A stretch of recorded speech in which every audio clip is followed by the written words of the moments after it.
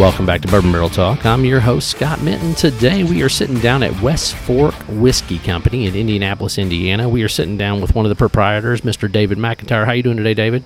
Can't complain. Drinking whiskey in the middle of the day. Absolutely, absolutely. Also with us, we got OFO fanboy Josh in the house. What's up? And you can't drink all day if you don't start in the morning. That's right. And then Mr. Tanner Justice. He kind of introduced us to David, and so he said, I want to join. So I was like, Tanner, come on. So Tanner, how you doing? Good. I'm just here for the free drinks and to ask the dumb questions that no one's going to think of. So there you go. That's what I like to hear. I think of really dumb stuff all the time, Tanner. It's okay. You just don't ask them, or No, I do. Sometimes he asks him, but I don't edit them out. So David, for our listeners that are out there who have maybe never heard of West Fork Whiskey, give us your elevator speech, your sales pitch, the overview of what you are, where you came from, all that good stuff. Yeah, so West Fork Whiskey, we're a company who's hell-bent on creating great Indiana whiskey. We saw back in 2014 that, clearly there's a lot of amazing bourbon and whiskey made in Kentucky and Tennessee, and we said, hey, Indiana has the same grain, very similar water source. Why is no one in Indiana making a great bourbon? So that was kind of what got the process started, and from there, we've been producing bourbon now for over 5 years, and we've grown quite a bit throughout that process. So can you tell us a little bit about the name? Because when I hear fork, I think, dinner fork, or is West Fork, is that the West Fork, the fork on your left there or right there you're taking at dinner time, or is it about a river or a creek or something Indiana specific? Correct, river. It's not to do with dinner by any means. So we always wanted to be Indiana-centric, show our pride in the state. But we also knew that when we cross state lines, people might not want to see an Indiana bourbon. They're so used to seeing Kentucky that, seeing Indiana big and bold on the bottle might not be a good thing. So we didn't want to come out and say, hey, we're Hoosier bourbon or Indiana bourbon. So we named it West Fork, which is the part of the White River that flows through Indianapolis, where we're sitting today. So wait a second. Bourbon doesn't have to come from the state of Kentucky? Yeah, no, it does not. We still get that question probably daily here in the tasting room. And just for clarification, everybody, bourbon is a United States of American-made whiskey. Doesn't have to be Kentucky. Yeah, there's a few other laws that go with that, but there are. You're 100% correct. It does not have to be made in the state of Kentucky. That's just the one that everybody seems to get confused on a regular basis. Or butthurt about. Whatever. Yeah, we see a lot of it. So Indiana appears to be really, what I would say is establishing themselves as a bourbon industry. You've got you guys, you've got Old 55, you've got Starlight, Spirits of French Lick that's out there. Can you tell us a little bit more, about expand on the history and the rapid growth of, Indiana bourbon and where that's coming from, and why did you choose to do it in Indiana versus, someplace else? Yeah, to speak about just the state in general, the laws didn't allow distilleries to really exist for the most part in Indiana until about 2013. Those opened up a little bit more then, so you saw a lot more people coming in at that point. Other than, Huber's been around for quite a long time. They've, had a different kind of permit. I believe it's a farm permit. And obviously MGP in Lawrenceburg has been around for a very long time.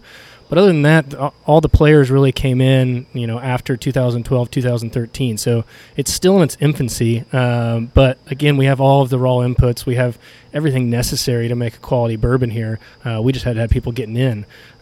So again, you mentioned a few of them. You have Starlight, Old 55, multiple here in Indianapolis, 1205, 8th Day, Hotel Tango, Cardinal down in Bloomington, Spirits of French Lick. A lot of players now, and a lot of people putting back whiskey for longer and longer. So, it's growing quite a bit, and it's been a great start to the distilling boom in Indiana, per se. And for West Fork, why we wanted to be in Indiana is that, we're all from Indiana. We all grew up in southern Indiana and Bedford, and we all have a lot of pride in our state. A lot of people don't like living in Indiana, or they want to leave, and blah on them. A lot of us have left the state for periods of our life, but we made our way back here because there's really no place in the world like it.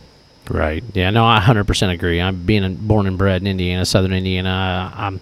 I love being from southern Indiana and from Indiana, because there's just a lot of pride that comes with that. And I always say there's nothing like Hoosier hospitality, right? I mean, Absolutely. great people. The people you meet are so genuine, and they make doing business and supporting them and those local individuals and companies so much easier because of the type of people they are. So Absolutely. David, do you guys, I mean, maybe it's more specific to the locale you're in, but Indianapolis, do you guys have like a distillers group where the distillers all get together, talk about what's going on? Is that a thing in Indiana?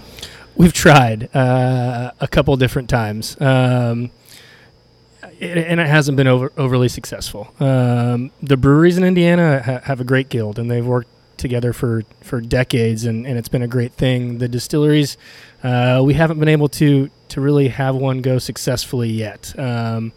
There are a lot of different factors there. I think the infancy of the distilling industry in Indiana plays a part there, because generally everybody's fairly new to distilling and to the industry, and they might be a little bit afraid to collaborate and work together as much as people do on the beer side.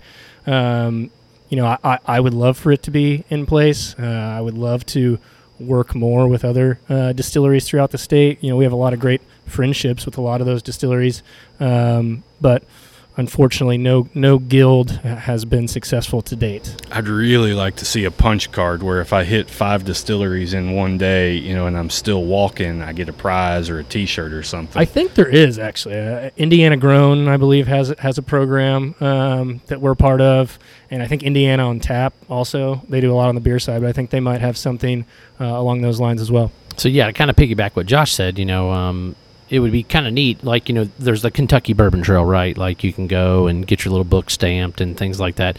Is something like that in the future? Or are you pressing your other, brothers and sisters in the distilling business to say, hey, we need to do something to kind of, boost up that industry and that tourism, I guess would be the best way to put it, to say, hey, spend the weekend in Indianapolis and you can come to West Fork and you could drive over to Old 55, and then you said another one here locally that I hadn't heard of. So, 1205, was that one? Yeah. So yeah, there are multiple here in downtown Indianapolis. So, to me, that would be a cool thing to do, right? To work with those other distilleries to say, hey, and then at the end of it, you all send them a little chip or whatever, if they've completed them all. So Now, I don't know about carrying a token or a chip in my pocket. Something seems a little off about that, but a punch card, yeah, whatever.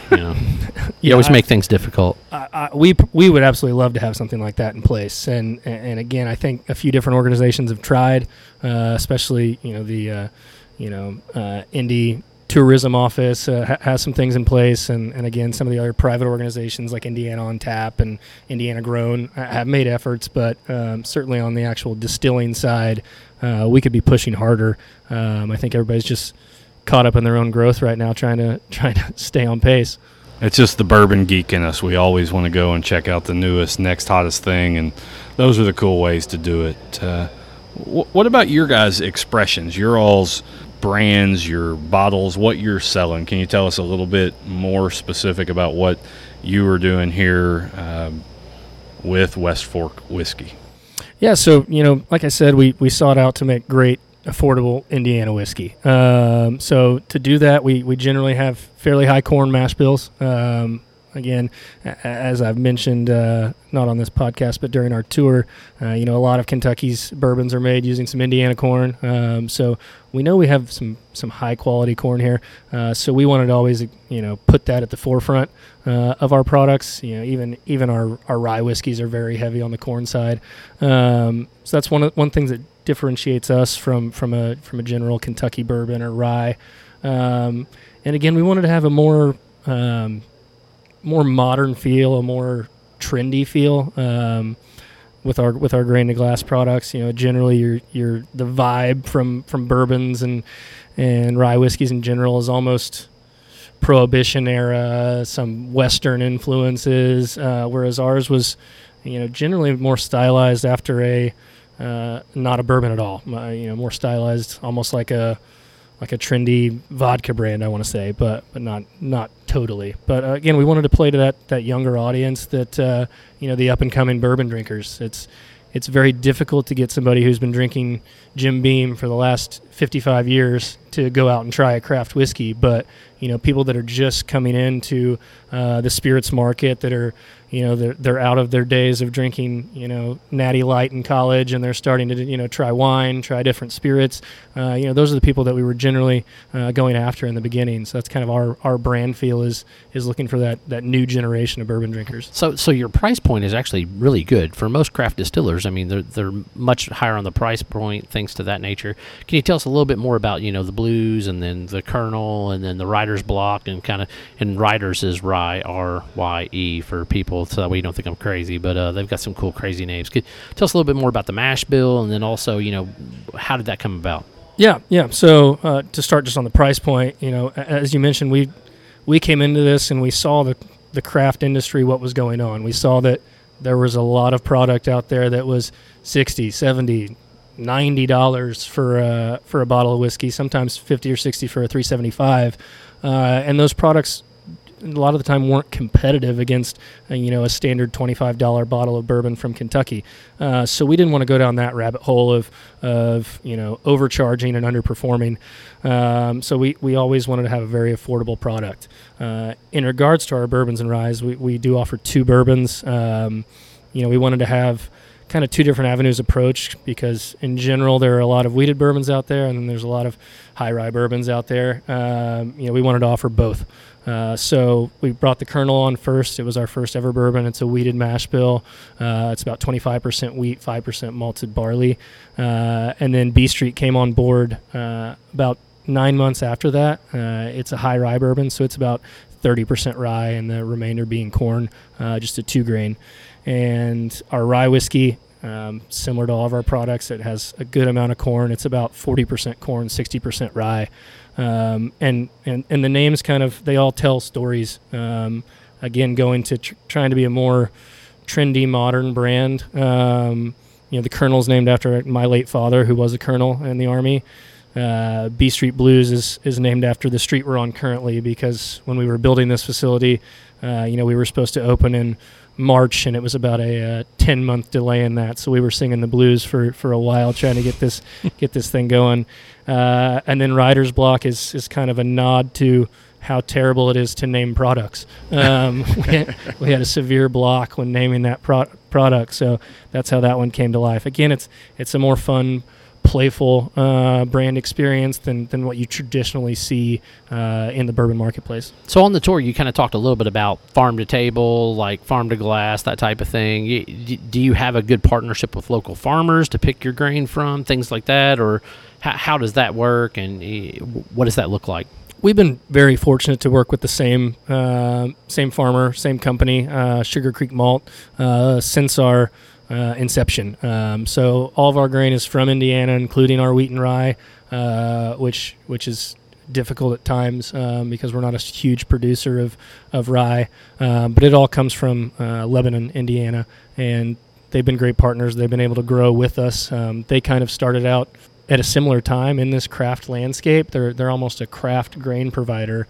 There are the major players out there that are Indiana grains as well, but it's been good to work with a smaller local partner to always get our grain handled for us.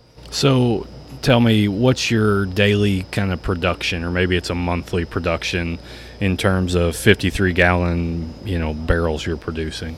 Yeah, so we're distilling generally 4 or 5 times a week, and with each run, we're filling between 1 and 2 barrels each week. Again, things change with holidays and vacations and things like that, but that's the general makeup is filling 1 to 2 barrels a day. Somewhere between 20 to 25 a month. Yeah. So, me being the single barrel snob that I am, single barrel products are definitely on the up and rise. Everybody wants to get something that's off flavor profile. They want to get away from batch brew or batch distillate, things to that nature.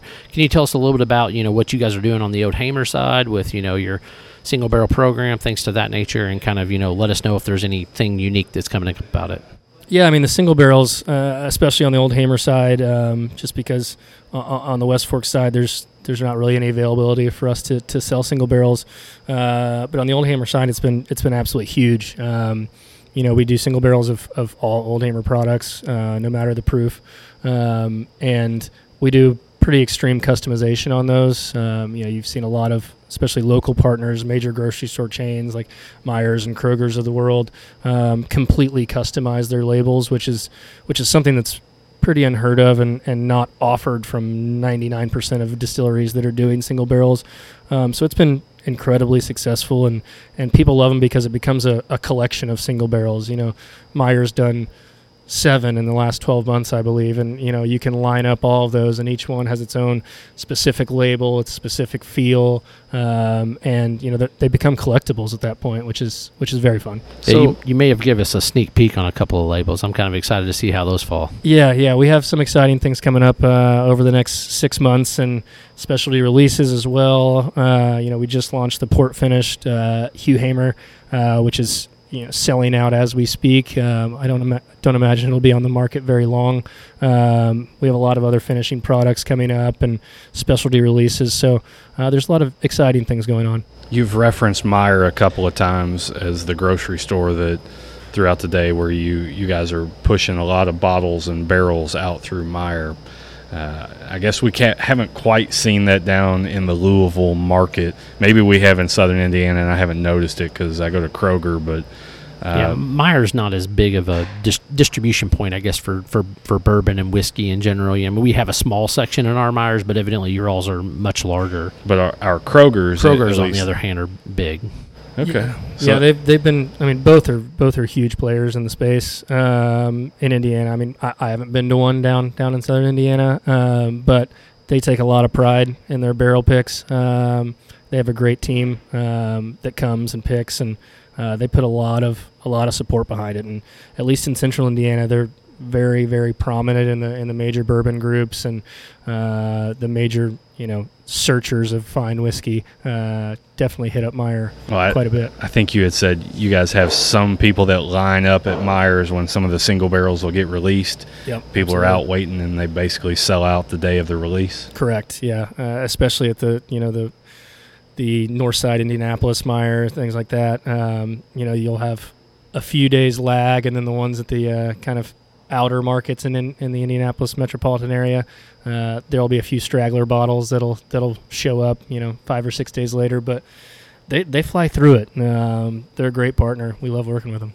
So how many single barrels do you think you all are releasing a year, and then of those, how many are actually leaving the state of Indiana? Because it sounds like the majority is staying in state, but I know you said, during the tour you all were distributing to Tennessee, Illinois, and maybe Ohio outside of Indiana. I can't remember. So we're Indiana, Illinois, Tennessee, Missouri, Connecticut, New Jersey, and just brought on, I believe, Vermont and D.C.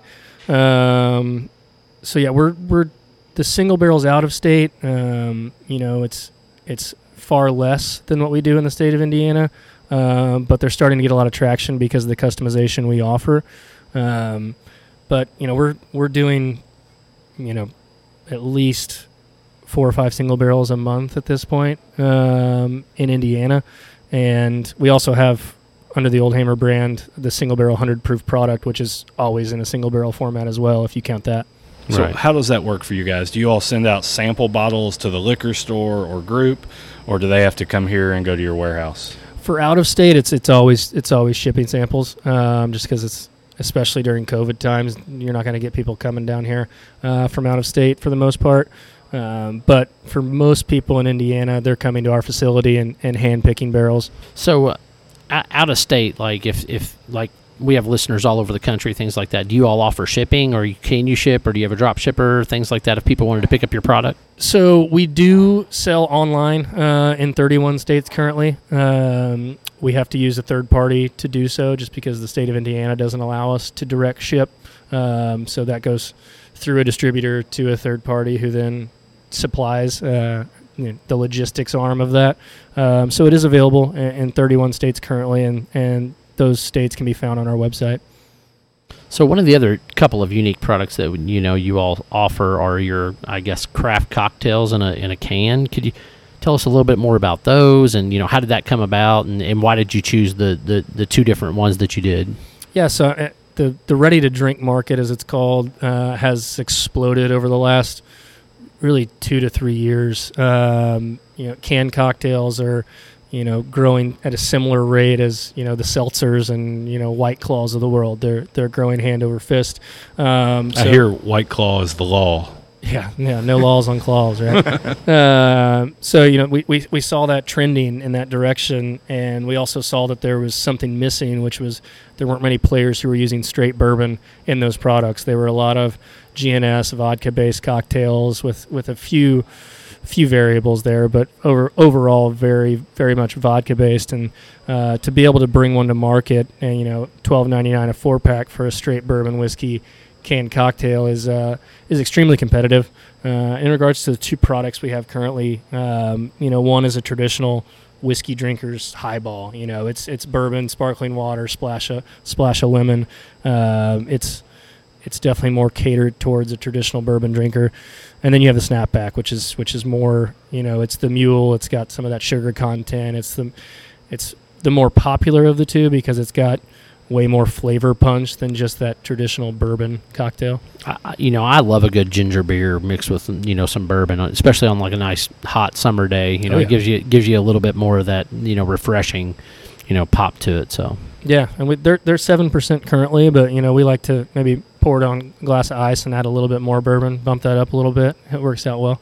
Yeah, always more bourbon. What about these? These look like West Fork ones. I was checking them out. The green ones. I can't read the name of it. Is it Cold Hamer? No. The mint conditions. So yeah, we have another canned cocktail it does use a corn whiskey base, and it's essentially a smash. It's mint, lemon, whiskey. It's also a super refreshing summer drink. So corn whiskey. Can you tell us a little bit about your corn whiskey? Yeah, so the corn whiskey is it was our first product we ever made. It was really how we sharpened our teeth. Being in Indiana, we wanted to make always, like I've said, very corn-forward mash bills. And so we really started out making 100% corn whiskey.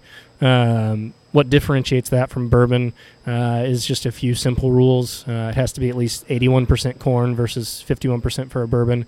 And it can't be aged in a new charred oak barrel, whereas bourbon has to be. So we actually use our used bourbon barrels to age that product. So it's extremely versatile in its raw form. It's really most similar to a tequila, to be honest. And we've actually found that a lot of tequila producers do add corn whiskey in theirs to increase their yields, and they're allowed to do so, which is extremely interesting. And in the aged form, it's super sweet. It's butterscotch. It's a sweet bomb for sure. So what's your favorite, bourbon of choice that you all have to make a craft cocktail, and what craft cocktail would that be? Old fashioned or whatever it might be. Yeah, I mean, it's tough because when I drink bourbon. I don't usually add sugar or anything else to it, but our most popular cocktail by far, as it is with pretty much any bar in the world, is our old fashioned. We use our B Street Blues. It's our high rye bourbon, which is going to add a little bit more spice to it.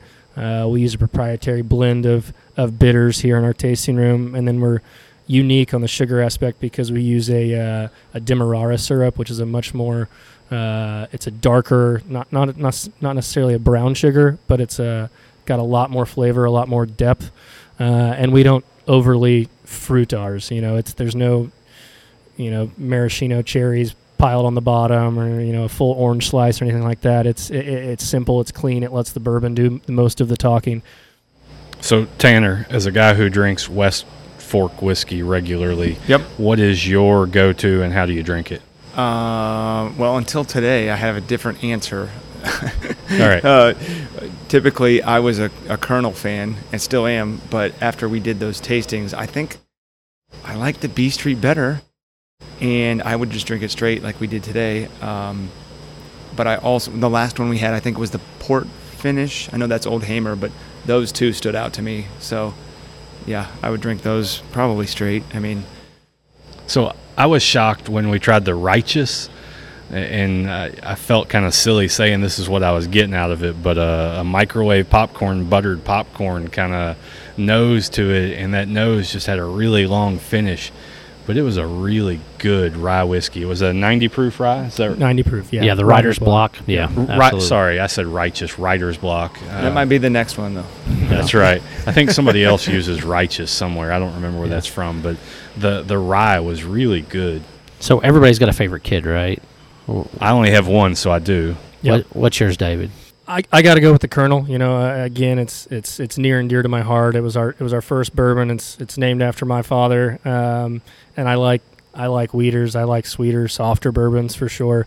So it's definitely my go-to. So tell us what's up for next for the brands. I mean, any cool collaborations coming? You know, I know that we talked a little bit about some of that, but I mean, I go back to him. We kind of, you know, talked a little bit about this, you know, OKI and, you know, finishing in beer and different things like that. So anything cool like that coming up for you guys, and what's that look like? We have a lot of finishing products coming up on the Old Hammer side. So those will hit distribution, you know, once every few months, likely over the next year. And then on the Grain to Glass West Fork side, we have a ton of very, very unique mash bills put back right now. You know, we have some chocolate malted rye. You know, we have some crystallized corns, just very, very unique things that we have aging right now, and those will be coming out over the next likely 6 to 7 months as well. Occasionally, we definitely try to have a lot of specialty single barrel releases in the fall and winter.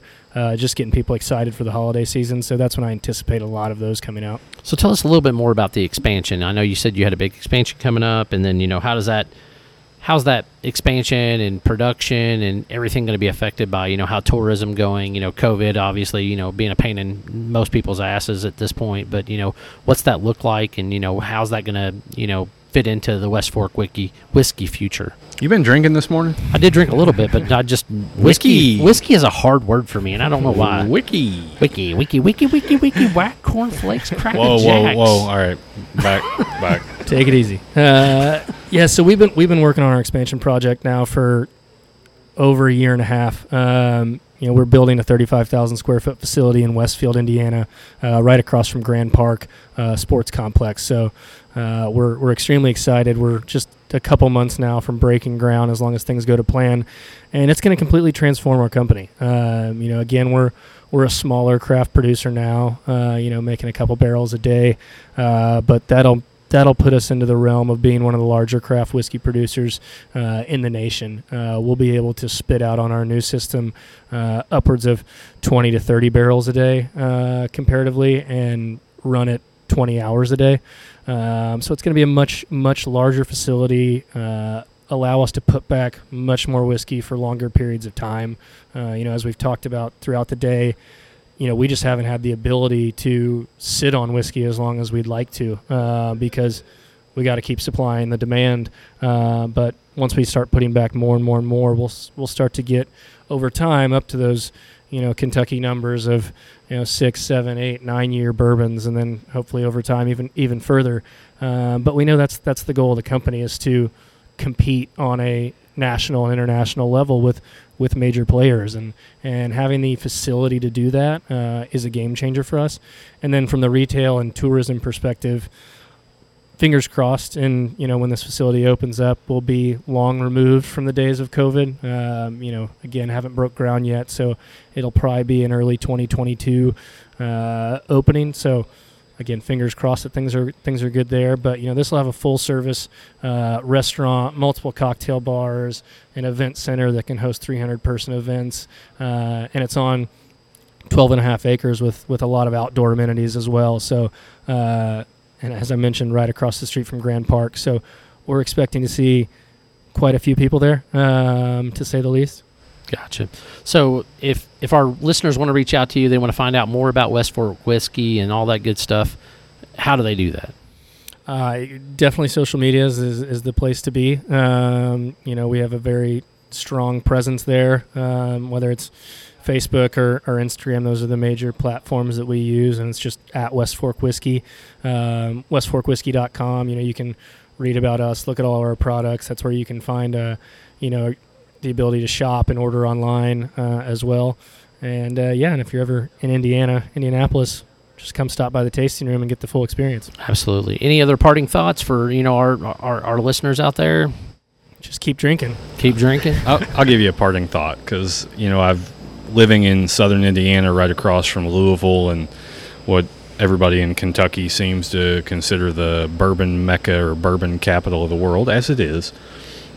Kentucky bourbon is good, but you got to get out and try the other stuff. The stuff that's in Indiana is totally worth consuming, checking it out, finding something that's good for you. You know, as we've talked through over the past years, Starlight, Spirits of French Lick, Old 55, now West Fork Whiskey, trying all these different brands and different expressions. They all have something very unique and very enjoyable. I picked up a bottle of Old Hamer, not knowing we were coming here a couple weeks ago. Loved it. Single barrel out of Noblesville, Town Spirits and Fine Wine single barrel that I loved. Really enjoyed it. 99% corn. Unique. Just my recommendation is don't let a name or something unknown keep you from trying it, because I didn't try a bad thing today. I really enjoyed everything we tried, and they're not paying me to say that. I just really enjoyed them all. No, I 100% agree with you. Some very, very unique expressions. You know, the one that we tried, I guess it was 51% rye, I think is what you said. It was just something a little bit different. And then the Writer's Block too, just an amazing different nose. I mean, like the caramel popcorn and things like that. So definitely some great products. I think people should come up here, visit. You can ask for, David. I think you said your partner's name is Blake, and Yep. anybody else they should ask for directly or things like that. Generally, when we're open, Blake or I are not here because we let our bar team take over. They're the mixologists. They're the customer service gurus. So you might see us around, but Jacob and Todd are our main guys behind the bar, and they do a fantastic job here. And just I'm kind of on that note of trying new things. It also supports a lot of small businesses out there. It's been a rough 12 months for the entire food and beverage scene, whether it's breweries, distilleries, or just bars and restaurants. So, I know it's not always easy to get out, but, we love seeing people. We love people coming in and experiencing our brand firsthand, and as do all the other distilleries and breweries out there. So, keep trying new things, keep supporting your local businesses, and when you're in a new market, go check out some of their local businesses. Tanner, anything else from you? No, I would just echo, being the only local guy, I think we kind of undersold this tap room, this location. This place is awesome. We're just over a mile or so north of downtown. I think they call this the Monon 16 kind of area. It's right by the Monon Trail. If you're riding your bike down the Monon, stop in. If you find yourself in Indianapolis, stop in. It's one of our favorite spots. Again, I'm not being paid to say this, unless you count the free bourbon. Those are my thoughts. Good deal. So, hey, if you want to find us at Bourbon Barrel Talk, you can find us at Twitter, Instagram, Facebook, all those good things. You can check us out on our website, bourbonbarreltalk at gmail.com is an easy way to get in touch with us. This is Scott, Tanner, David, and Josh signing off. Thanks.